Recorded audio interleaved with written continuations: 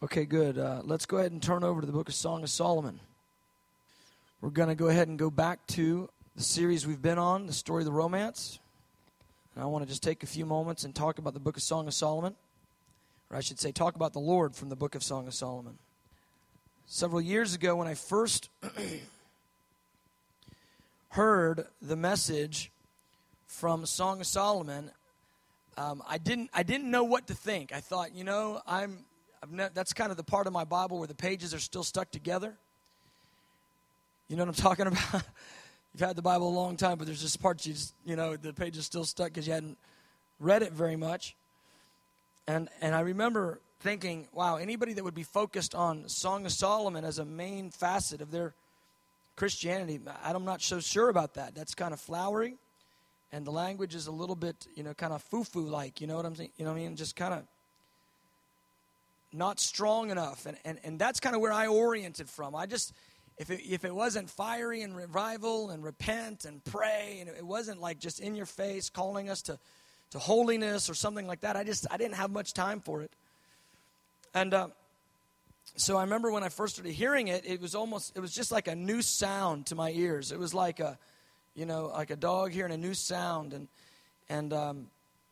but I very quickly realized that this book is a massive missing element in much of the body of Christ. The understanding of this book is an essential part of our Christianity.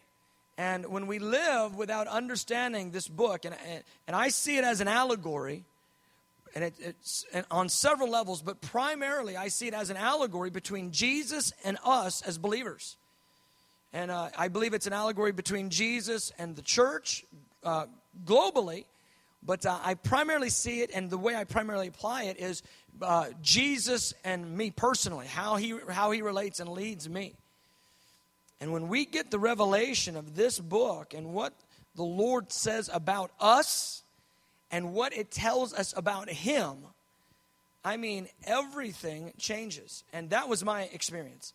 Once I began to understand, even in an introductory way, the truths that are laid out in the book of Song of Solomon, everything changed. And so if you've kind of ever thought this book's kind of light and fluffy, I would challenge you on that. And I would encourage you, take a light and fluffy season and go ahead and spend it in the book of Song of Solomon for a month or two and see what happens to your heart, because it will cause passion to arise in you, I think, almost like nothing else in the Scripture. Now, as I said, this book, it's an allegory, and the way I see, you can see it on several levels, but the primary way you see it, the primary way that I apply it, is it's an allegory of my journey, my personal journey between me and the Lord.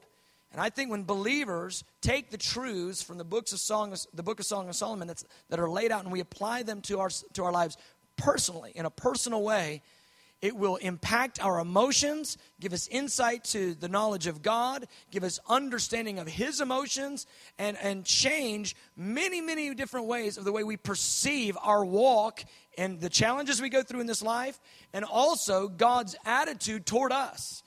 And so what I want to do, and I want to do it this week and next week, I want to continue in this series that we've been doing on the story of the romance, and I want to just lay out some of the key concepts of this book for us. But I want to call you, many of you who've never spent a season studying this book, I want to call you into the study of it. And here's what I've come to find out, especially as we were just ministering on being in a dry season or being in a season where there's delay. One of the things I've come to find out is this: when I am dry, or when I feel great oppression of the adversary, if I'll go back and study the emotions of God in the book of Song of Solomon, if I'll go back and look at the journey of the bride in the book of Song of Solomon, it will give me perspective that I did not have. Because, when you get dry and you just kind of keep showing up and you're sort of just doing it out of faithfulness, many times you can lose perspective on God's emotions and the way God feels and the way God thinks and what God is doing. And you need to go back, as we talked about several weeks ago, we need to go back and reset and understand that our journey in this life is a romance. It's God romancing our heart. And it's the ups and downs and the trials and the blessings that God uses to formulate our hearts to make us comparable partners for his son Jesus. Well, when I go back and I'm in those dry seasons and I begin to read the book of Song of Solomon, all of a sudden I get a much better perspective on my specific circumstance and on the truth of who God is and the way he thinks and feels about me. Here's what I've come to find out. When I'm in a dry season, or when I'm in a season of delay, where the answers seem to be delayed, or when I'm in a season of oppression, where the enemy is attacking, most of the time, the first thing that takes a hit is my revelation of the knowledge of God. Come on. And you don't realize it when you're in that dark season. When things are dry or challenging, you don't realize that you begin to think a little bit differently about God. But many, many times I realize that going through a challenging season will affect the way I think about God. I'll think he's withholding from me. He's making me work real hard. He doesn't like me as much as he used to. And all of a sudden, many, many lies about who he is and what he's doing begin to creep in. And we wouldn't say them like, God doesn't like me now or anything. We wouldn't just proclaim that. But the feelings are real, aren't they? Come on. And so what we've got to do is go back, and I tell you, the book of Song of Solomon, it is the guidebook. It's the guidebook to the romance, to our journey with God in this life, where he is formulating our heart to make us comparable partners for his son Jesus. Not out of a, sort of whip you and beat you into shape kind of philosophy, but out of a thing where he tenderizes us in love. And he's bringing us, you know what the Lord's doing with us in this life? He's bringing us to this thing called love sickness. Jesus the bridegroom, he is right now lovesick for his bride. And what the Lord is doing is he's raising up a bride in the earth that has a matching passion of Jesus. The bride would love him the way that he loves her. He's bringing us to love sickness in this life so that in the day when we see his face, there is a brimming, boiling desire and longing and passion for him just as he has for us. And this book describes that journey into making us comparable partners. He's causing our hearts to be awakened in love, and that's the journey of our life. Making us a comparable partner for his son and bringing us to this place of being lovesick. Lovesick, that means this: I can't do without Jesus' love. I can do without titles. I can do without a platform. I can do without millions of dollars. I can do without the praise of men. I can do without everybody's accolade. I can do without all these things. I can do without, material possessions. But there's one thing I can't do without: his love. It's called being lovesick. And that's what he takes us to. And so what I've come to do is, as I've found this, as I've studied the book of Song of Solomon, I see the journey of this maiden in the book of Song of Solomon. I see it as my journey. And I believe this: every Christian who's seeking the Lord, who has a sincere kind of lean in the heart toward the Lord, they go through the journey that this maiden in the book of Song of Solomon goes through. Every Christian goes through this journey at different points in their life. And sometimes you repeat the journey. And you're not necessarily repeating it because you got it wrong. It's just part of the formulation process. And so we ebb and flow through the different pages of the book of Song of Solomon depending on where we are in our lives.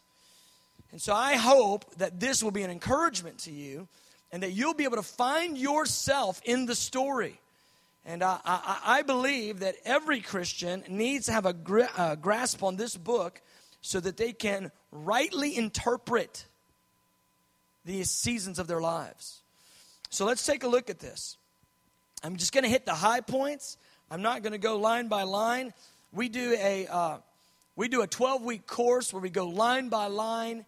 We do like 18 hours of teaching on the book of Song of Solomon, and I would encourage you the next time we offer it in the School of Ministry, if you want to take that, to go for that, I would encourage you to go take that class. Okay, let's take a look here. Song of Solomon, chapter 1, verse 4. This is sort of the mission statement of the book. That's the way I see it. So she says, draw me after you, or draw me away. I've got it in my notes in the NIV, but it's draw me away and we will run after you. Now, the NIV says, draw me after you and let us run together. And I think that's actually a little bit more precise. Draw me after you and let us run together. It says, the king has brought me into his chambers, and we will rejoice in you and be glad. We will extol your love more than wine. Rightly do they love you. And so I think the mission statement of the book, if you can think of it that way, is draw me away and let us run together. This is the bride. This is the maiden. And she's saying, here's what I need. Here's what my heart longs for. I long to be drawn away in love by you, and I long to partner with you in all that you want me to do. And so she prays this prayer that draws her into that sets her up to be drawn into the depth of a love relationship with the Lord and to partner with the Lord in obedience in everything the Lord would call her to do. And that's exactly what the Lord wants from our lives.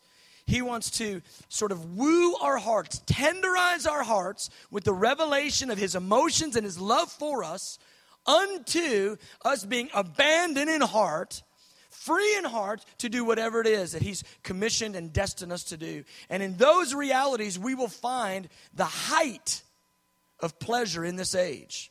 The height of pleasure in this age. Knowing his love in a deep and intimate and real way, and partnering with him obediently and an abandonment in all that he's asking us to do. So she sets herself up. She says, draw me away and let us run together. Draw me away in intimacy and let me partner with your plan. And this is the first and second commandment. Love the Lord God with all your heart, mind, soul, and strength, and love your neighbor as yourself. It is the first and second commandment. And I'll tell you what I did for a long, long time is this. I lived my life doing the second commandment, loving my neighbor as myself, giving myself and loving others in ministry, doing everything I can to serve and give others to give to others in ministry, but without really focusing on the first. It's not that I didn't love God. I surely loved God, and I wanted to flow back and forth and love with God, but what it seemed like was this, that the ministry and the needs of the ministry and sort of much of our focus in the body of Christ is we focus on all those that need to know the love of God, but many times we don't actually tend to our own self. Our own self. We don't tend to ourselves. Feeling a little southern right there. So many times we'll get rolling in the second commandment, giving ourselves away for the service of others without a real healthy love relationship flowing back and forth between us and the Lord, without being solidified and anchored in the truth of his love for us. I've come to believe this, that if I do not know his love for me in a vibrant, passionate way that causes my heart to be alive, causes me to be free and flowing, if I don't know his love impacting my emotions in a bright way, how then can I tell others of his love for them? The logic fails. Yet most of the time we spend focusing on the second commandment, loving others, without any real connection and in a focused way to the first commandment. Of course, yes, we know Jesus loves us, but we don't give ourselves to the understanding of the love of God, God's love for us and our love for him, flowing back and forth in love with God. And here's what we've got to become. We have and we must become. We've said it many times, but I tell you, it's so easy to stray away from it.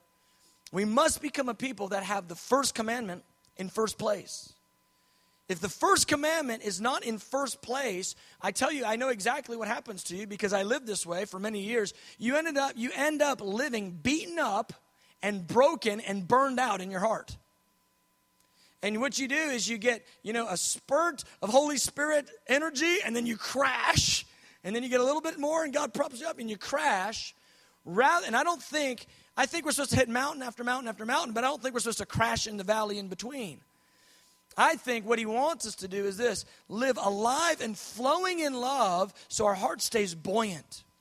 Our heart stays energized. We have might in the inner man through the revelation of love, like Ephesians 3 tells us. Our hearts are alive because we understand God's passion. We're drawn away in love, and then we run together with Him in ministry.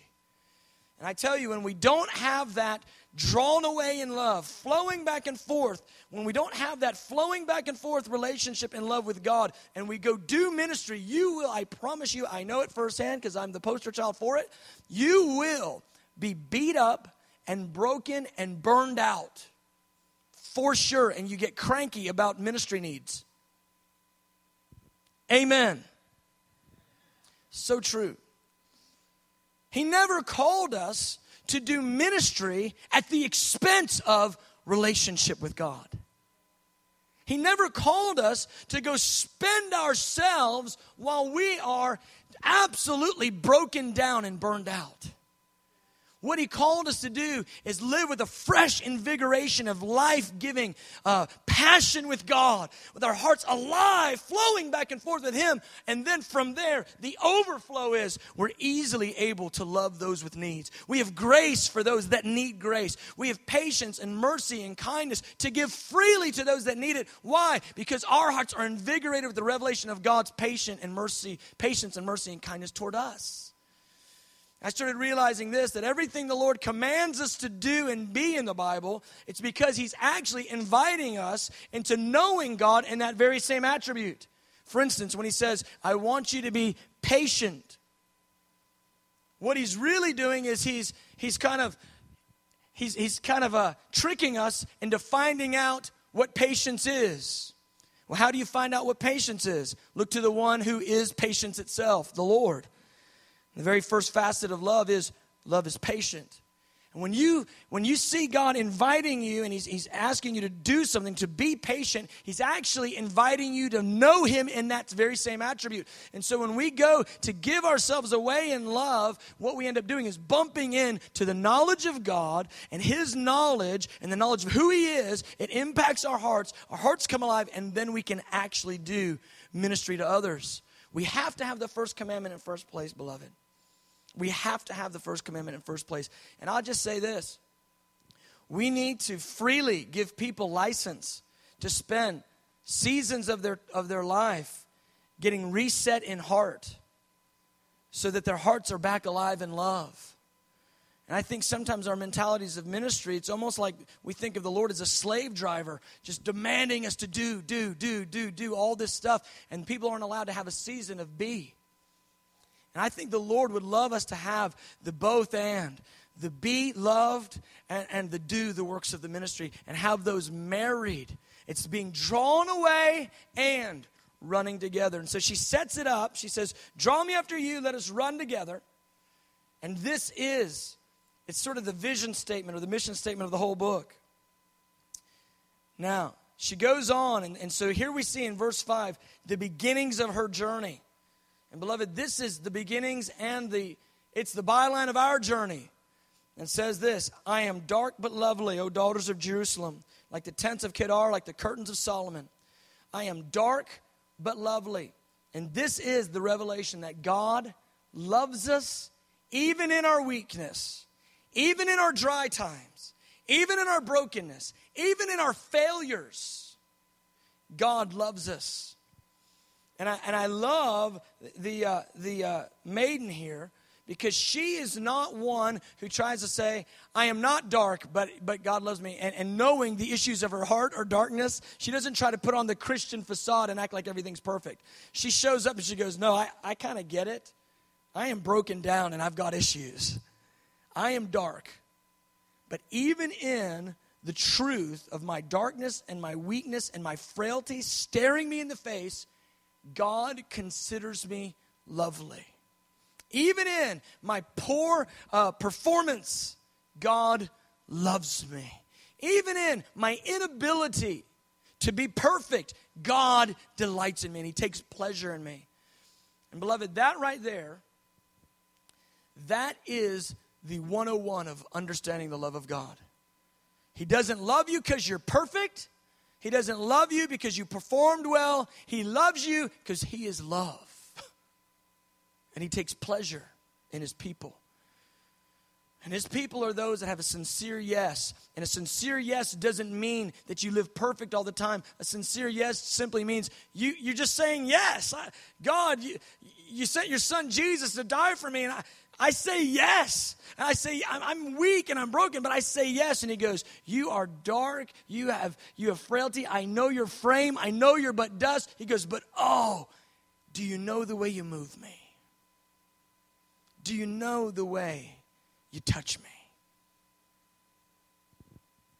And I tell you, there, beloved, is a gap that most of us have the hardest time getting over.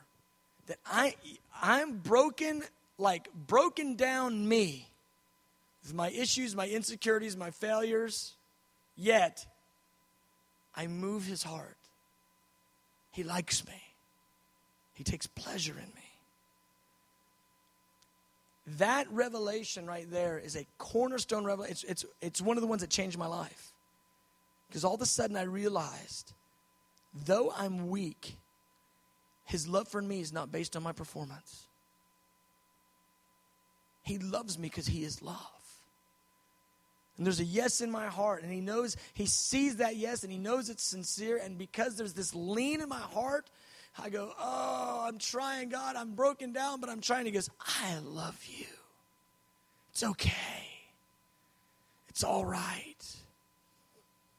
Any of you with children, you'll know what I'm talking about. But there's times when our children, they get worked up and worried and upset over things that don't matter. And I can think about how my sons, each of them, there's just times when they're just freaking out. And sometimes it has to do with maybe something they did.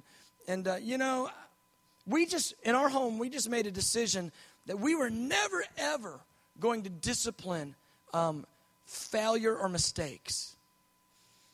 And so much in the world, it's, you get disciplined when there's a mistake, and you didn't mean it, but you're getting pounded, and we think that's the Lord. And so my children, they'll blow it, and sometimes they're so, and I go, hey, come here. Come here. It's all right. You're okay. And I tell you, God is the one who does that with us. We blow it, we make mistakes. Sometimes we just out and out fail. But he is the one that goes, hey, listen, I take pleasure in the weak. I delight in you, in your frailty. And beloved, this is the beginning place of understanding the love of God. This is the beginning place of knowing God's love. I'm not talking about those that are rebellious in heart. I'm talking about those that are sincere, but they're immature. And that's us. The sincere and immature. Welcome to the group of the sincere and immature.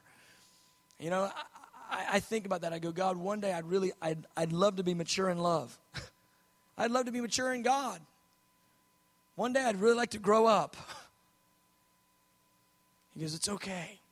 Your heart's got to lean toward me. You've got a yes. He goes, in the sincerity, that sincere yes, though you're weak, he goes, do you know how it moves me?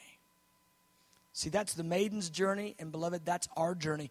And that's not point 10. That's where the journey starts. It starts with this. I am dark, but he loves me anyway. I am weak and prone to failure, but God is moved by me. He takes pleasure in me. Beloved, I tell you, there are so many things that tell us that that's not his heart and his attitude toward us, but the truth of the Scripture is clear. He loves the weak. He loves the broken. He gets down in the dust for the harlot. And the one that's dark and frail, he is in love with us.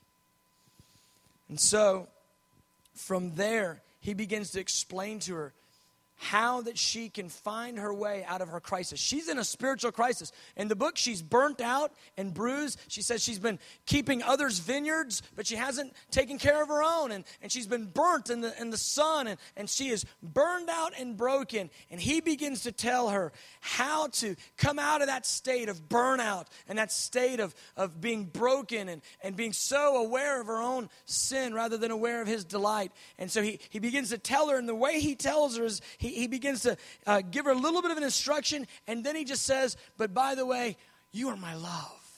You are my fair one. You are, and he begins to go through all these different facets of the budding virtues of her immaturity. He goes, but I see this in you, and I see this in you, and I see this in you, and I see this. And he goes, these things, oh, do you know the way they move me?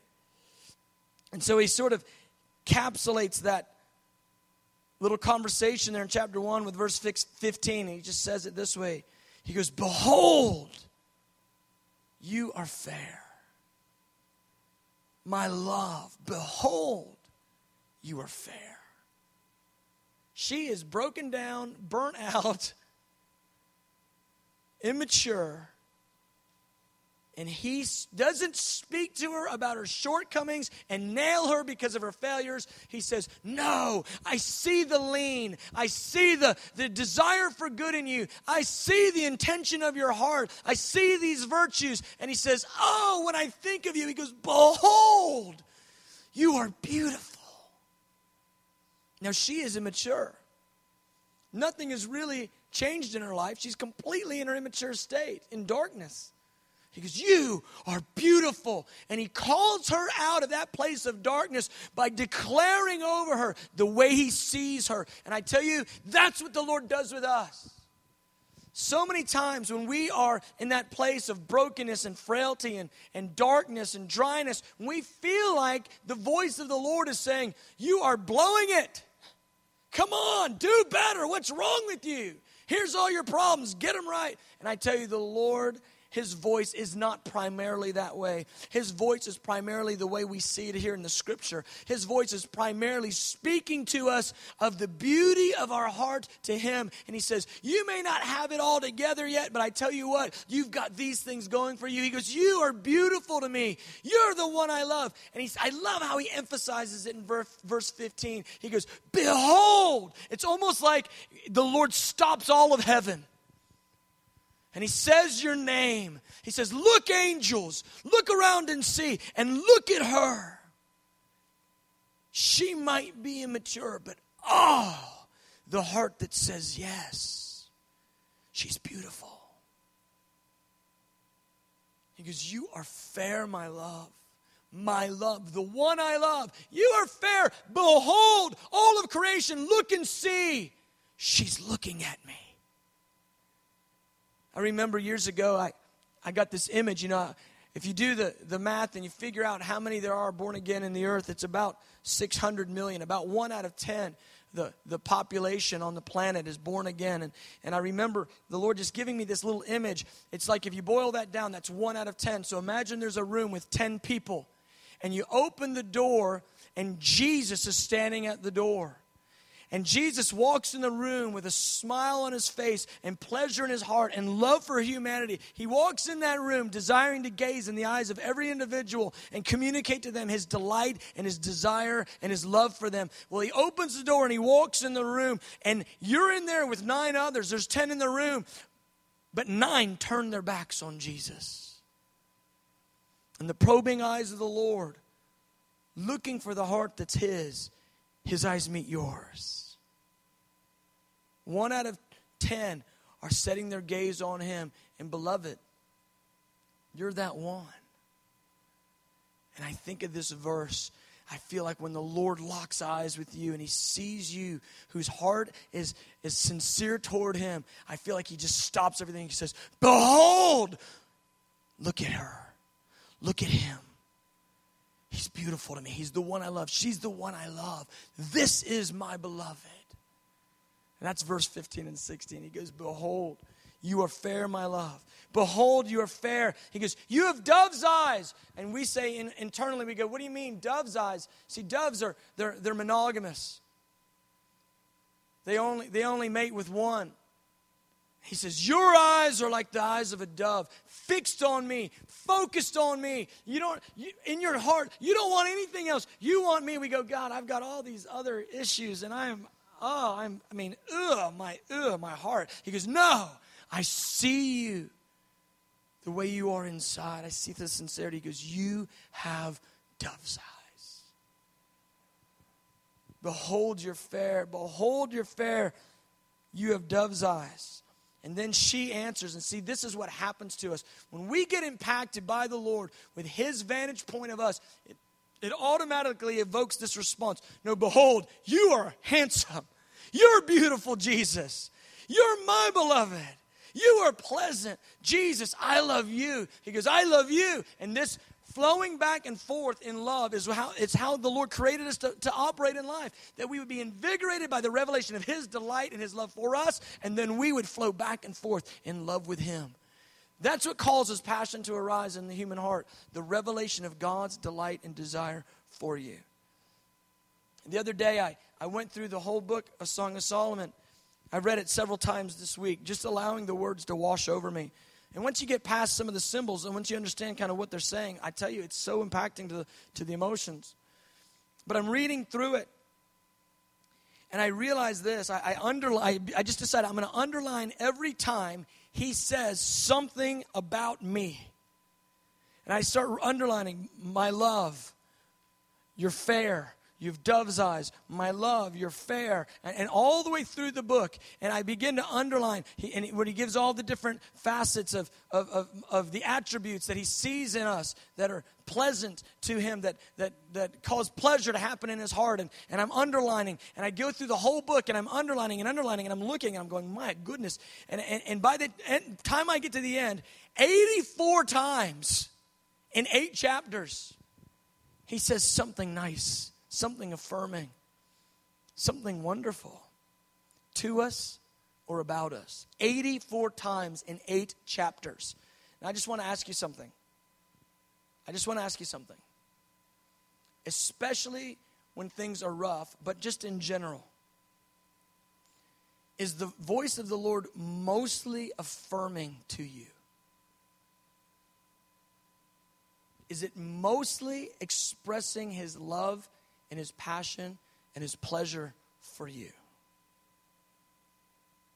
Because actually in the book of Song of Solomon, 100% of the times that the Lord speaks to the maiden, 100% the times he speaks in an affirming and loving way, and never demeaning, not once. Not one time, never demeaning. 84 times in 8 chapters. And the thing is, it's really mostly in 3 chapters where he's just over and over. He's just gushing in love. He's trying to express to us the way he feels and thinks about us. Over and over and over, 84 times, he's affirming me. He's expressing his love for me. Over and over. Not once is he demeaning me. Not once is he saying, what's wrong with you? You should be doing better. You should measure up. How come you're not as good as so-and-so? You know what I believe? I believe one of the key attacks of the enemy is to impersonate the voice of the Lord to us in a demeaning, demoralizing way. And we assume it's God's correction, and I tell you, it's the voice of the adversary trying to tear down the knowledge of God in your mind. He's trying to be an imposter. He's trying to appear as the voice of our beloved, beating us. And instead, I tell you, the voice of our beloved, he is always affirming us. I want to ask you something. What is going on in God's heart, in the mind of the Lord? What's going on in his mind towards you when he gives us the book that describes the romance, and every single time, I'm talking about the book of Song of Solomon, and every single time in the book, every time he addresses us, it's affirming and loving and blessing rather than demeaning and demoralizing. What does that say about his emotions towards you? See, even our mentalities of correction, we think of God, correcting us sort of with a mean hand often, but he loves, and therefore he corrects. He chastens us because he loves. He doesn't do it with anger and angst and a mean spirit. He actually sows it in peace. Even correction is as a function of his love. I tell you, there is And it's happening, but there is coming such a tidal wave of revelation. You've got to believe this. I mean, just hear me. This is coming. And it's happening, but it's coming. There's a tidal wave of revelation about the true knowledge of God and the people of God on the earth at the end of the age. They are going to know their God. They're going to know what He's like. They're going to know what He says, what He feels. They're going to know His emotions. They're going to know their God, and they're going to do great exploits because of love. I don't think we've cracked the surface yet on understanding the heart of the God that affirms, the heart of the bridegroom that passionately affirms continuously to draw us into light and beauty and passion, drawing us out of darkness and brokenness through affirming us, not demeaning us. Oh, I love it. I love it. So she begins to encounter him in this place of love and flowing back and forth in love. And in chapter 2, right there in verse 4, she explains it. She says, He brought me to the banqueting house, and His banner over me was love. The banqueting house, it's the house of wine. And she's talking about drinking deeply of the love of God and flowing back and forth and the inebriation of experiencing His love. I tell you, there's something that happens to the emotions when you experience the love of God in big doses. Your heart becomes buoyant, and you almost take on an inebriated effect. I mean, you almost take on an intoxicated kind of demeanor. You've kind of met the person and they fell in love. And I see it often because we work with young people so much. And they fall in love, and you start trying to talk to them, and you're like, hey, are you there? Like, is there any... lights are on, but no one's home. It's like they just drunk on love. It's like, okay, no, you really got real life to deal with, and you've got these issues. No, we're going to get married. Well, how old are you? Well, we're 16, but we're getting married. No, it's like, hey, ho. And they've fallen in love, quote unquote. Love does have this inebriating effect on the emotions. It truly does. It brings buoyancy to our hearts.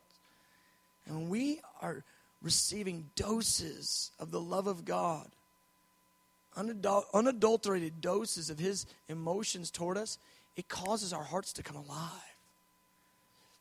She says, that's what He's done to me. He's brought me to the banqueting house.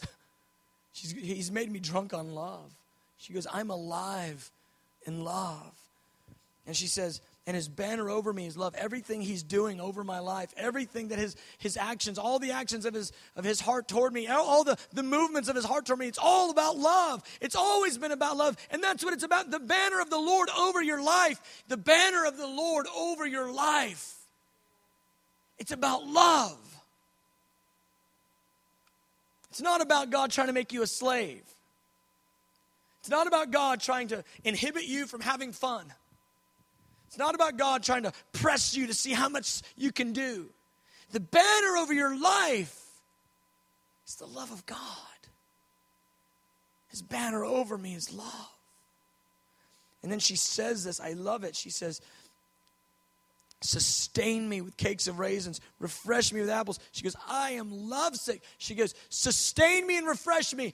She goes, I want to never leave this place. I want to be alive in love. I want to be sustained in it. And I want to be refreshed continually. I want to continue to have new experiences of the love of God imparted in my heart. Sustain me so I don't grow dry in it. And refresh me so it's new continuously. She goes, because you have messed me up. She goes, I am lovesick. You've brought me to this place where nothing else matters. You've brought me to this place where I don't desire anything else. Now, I love it when Jesus looks at the disciples after He preaches that hard message in John 6, and they said, are you guys going to leave too? They said, where else do we go? You alone have the words of life. They were looking at Jesus saying, Jesus, we're lovesick. We can't do anything else but be with you. She goes, keep me in this place. Make it new forever. She goes, because my heart is so alive. I never want it to end. I'm lovesick. And then in verse 8, something happens to her that changes her whole world. I don't know how I'm going to get through chapter 4, but I'm going to do my best. Verse 8, look at it. Chapter 2, it says, the voice of my beloved. I love it. It has a little exclamation point. You can see she goes, yes, I hear his voice. He's coming. Behold, he comes, leaping on the mountains and skipping on the hills. My beloved is like a gazelle or a young stag. See, what's happened at this point is she's seen him as this romantic, this one that's drawing her alive in love and refreshing her and sustaining her and causing her to drink of the banqueting house, the wine of his love. But this time he comes as a virile, strong gazelle leaping on mountains, and the mountains speak of spiritual warfare and kingdoms, and he comes as this conquering warrior now, and she's only seen him as this romantic, drawing her heart in love, and here he comes as this powerful warrior on mountains, effortlessly taking over kingdoms, fighting spiritual warfare, leaping on mountains. And then she sees him. Behold, he stands behind our wall. He's looking through the windows, gazing through the lattice. And I just love to think of Jesus. See, he's not the one that's behind the wall. She is. She is alive in love, but she's in her comfort zone. And I love to think of Jesus peering through the window of our lives, looking at us with eyes of passionate fire, longing for partnership with us. He's wanting to draw us out. She's wanting to be drawn away and run together. She prayed it just right there in chapter 1, verse 4. And now he shows up as the strong one, leaping on the mountains. And he's gazing at her with eyes of fire through the lattice and through the window. He's looking in through the walls, in through the windows of her heart. And he's saying, I want you to come with me. I want you to come in conquest. I want you to come and do what it is my Father's commissioned me to do. And it's to take the nations of the earth, to conquer for the kingdom of God. And he's gazing at her with a longing desire that she would partner. And then he says this, verse 10, she says, my beloved spoke and said to me, rise up, my love, my fair one, and come away. And he's answering the call of her heart. He's answering the prayer, draw me away and let us run. He says, come away with me. He's asking for the let us run. And she is stunned. Because she thought it was all about cakes and raisins and apple trees and banqueting houses of wine and just feeling the presence of the Lord invigorating her life. And she doesn't comprehend it yet. But it's the first and second commandment in concert that actually are going to bring her to the highest place of pleasure. It's not the second commandment without the first commandment. It's both of them together, being drawn away in love and running together with him. See, what's he doing? He's changing the secret place. Before, the secret place was in his chambers, but now the secret place with him, it's on the mountains. And I tell you, if you can stay in the secret place, in the place of conquest or in the place of solitude, but it's where the Lord says the secret place is that we have got to continue to go. And so he calls her to the mountains in conquest and spiritual warfare, really. He calls her to the mountains. And she says in verse 16, I know he's mine and I know I'm his. And he feeds his flock among the lilies. And she says, but until the day breaks and the shadows flee away, turn, my beloved. She's talking about the shadows of her own heart. She goes, I need the gray areas to flee away, and I need light to be on me. I need to be perfect before I can go to this place with you. Therefore, turn, my beloved. Be like a gazelle and be like a stag. You go upon the mountains, and it's the mountains of Bether. And Bether means separation. She says, I am not ready to go with you yet. I love you, and I know you're mine, and I know I'm yours. There's confidence in her heart, but she says, I'm not willing to go there with you yet. She sends him away. It's an act of disobedience. And so many times we feel like that. We feel like, man, I'm just not ready. I'm just not ready, Jesus. I need the secret place. And he's saying to us, you don't have to forfeit the secret place to be with me in obedience. It's a both and. And so what does she do? In chapter 3, verse 1 says, by night on my bed, I sought the one I love. I sought him, but I did not find him. She's looking for him in the familiar secret place, the place of intimacy. But guess what? He's not there. He's on the mountains. And she enters into a little season of divine discipline where the Lord pulls back his presence for a season. to cause the longing in her heart to come to a crescendo place and to bring her into voluntary obedience and love. And what happens is this: she goes looking for him, but she can't find him. She's looking for him in the familiar verses and the familiar worship, and she can't find him. And all of a sudden she realizes this: it's better with him on the mountains than it is in my comfort zone without him. She says, I don't want anything but to be with you. And sometimes the Lord does that in our lives when we kind of stray. He'll just step back a step or two to cause the longing to go deep in our hearts. And He's causing us to be drawn to Him. He's causing love sickness to come to a ripe place in us so that we will never say no again. He's dealing with our propensity and our darkness and our propensity to say no and think that we know a better way. He goes, no, my love. I know the best way. I know the way that will bring you to the greatest amount of pleasure and fulfillment in your life. And here is the way. And look at verse 4 in chapter 3. It says, scarcely had I passed by them, talking about the watchmen in the city, when I found the one I love. And look, the divine discipline, it does what it's supposed to do. And she says, when I found the one I love, I held him and I wouldn't let him go. I held him and I wouldn't let him go. You ever felt that way? You go through a thing where you go, I feel like the Lord's telling me to do this, but I'm not quite there. And your heart goes dry a little bit and you go, oh, Jesus, where are you? Okay, whatever you say, Lord, anything but being without you. He goes, I promise you, out of the boat with me on the water is far better than in the boat with the storm without me. And these are the movements of our lives. I'd never seen this before, and I just want to make mention of it. But there in the rest of chapter 3, from verse 6 to verse 11, he shows up again. It's King Solomon. He's a picture of Jesus. He's a picture of the bridegroom. And this time he shows up with 60 valiant men, all with their swords on their side, because of the terror in the night, it says. And I see the picture of his discipline and the terror in the night. And I think many times when the Lord is moving in divine discipline in our lives, the enemy loves to try to attack in that place to pervert the knowledge of God. And the Lord says, no, I will release the valiant warrior angels. I will release the 60 valiant on your behalf. I'm a safe Savior. I'll never discipline you and beat you, and I won't allow the enemy to have you. I am jealous for you. I am safe. I think it's a contrast in the first part of the chapter of the divine discipline, and then the second part of the chapter is his response when the terror in the night comes, the attacks of the adversary. He goes, no, I am far greater than anything the enemy could bring. Beloved, I want to get to that place where my heart is so alive in love that I never let him go. But if I do, I cling to him with all I've got. And then I realize that when the attack of the enemy comes, when the terror in the night comes, he's already dispatched the valiant of the Lord, the angelic host, to come and fight on my behalf. I love it. Chapter 4.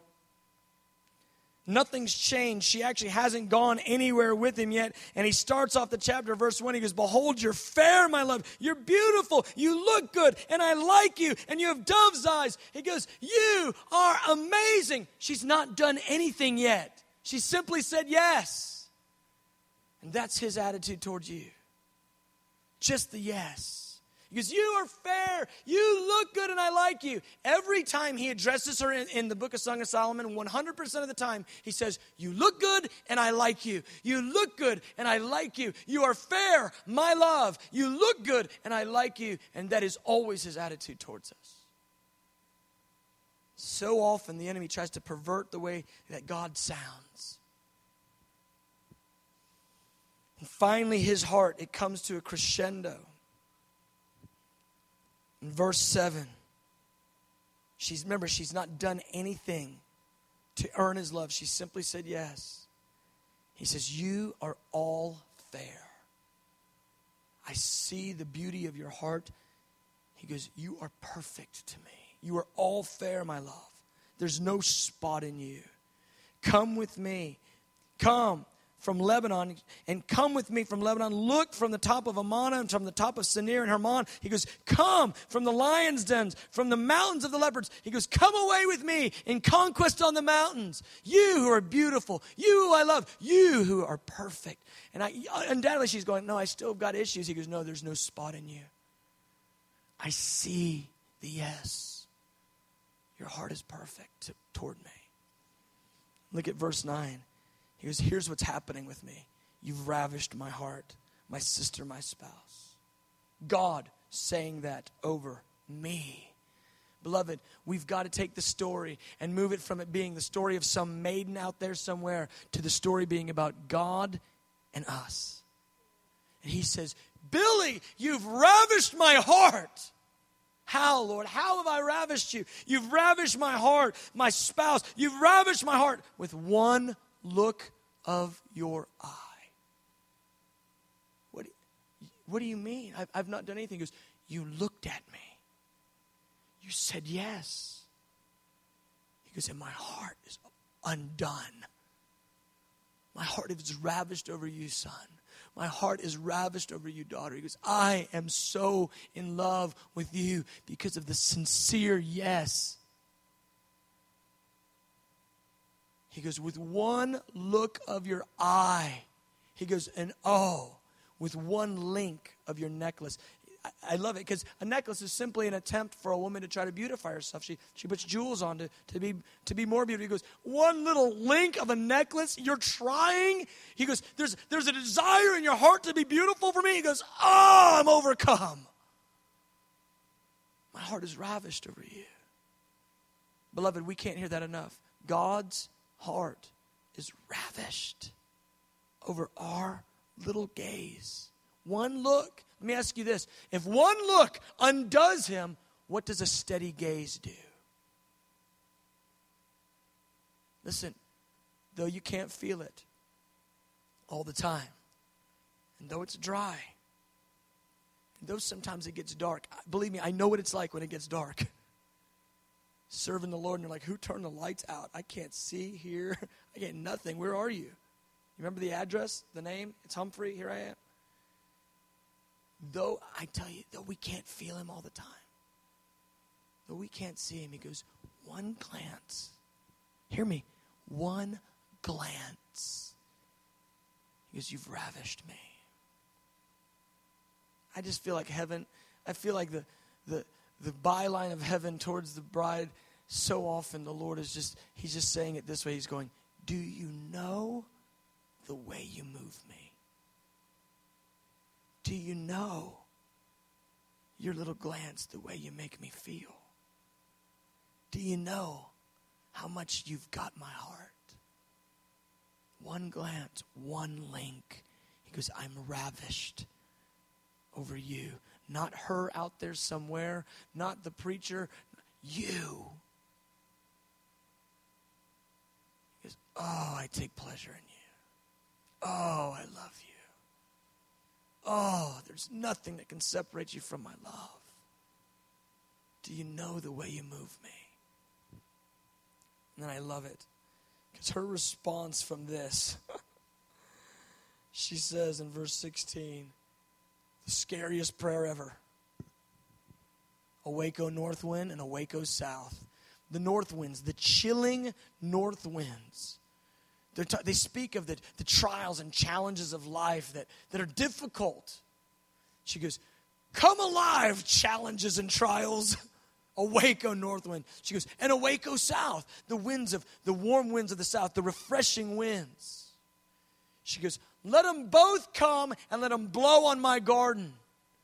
She goes, I don't care if it's trials and challenges, the north winds. I don't care if it's winds of refreshing and warmth. Let them blow on my garden. Why? That it spices, that the flavor of my heart can flow out and my beloved can come and be pleased.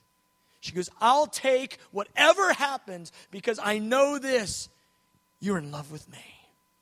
And whatever happens to me, good, pleasing, blessing or challenging in trials. I know it's formulating love in me, and ultimately, I don't care what I go through as long as you are pleased by the flavor of my life.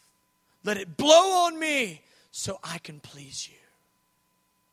It's the scariest prayer ever. But you can't pray it unless you know verse 9. You've ravished my heart. Beloved, this is where he wants to take us to. A people that live in light of the romance. Oh, how do we get out there slugging along on our own, coming to the end of grace and feeling like we're at this thing alone, and God, do you care? How do I even ever get there? When this is true. You've ravished my heart, my sister, my spouse, with one look of your eye. I just hear heaven saying over us, IHOP Atlanta, do you know the way you move me? Do you know the way I feel about you? Do you know the way you touch me? Your little yes. I just feel like he's saying, oh, you bless me. Oh, I love you. Amen. Let's stand. Never want to leave Jesus. Never want to leave.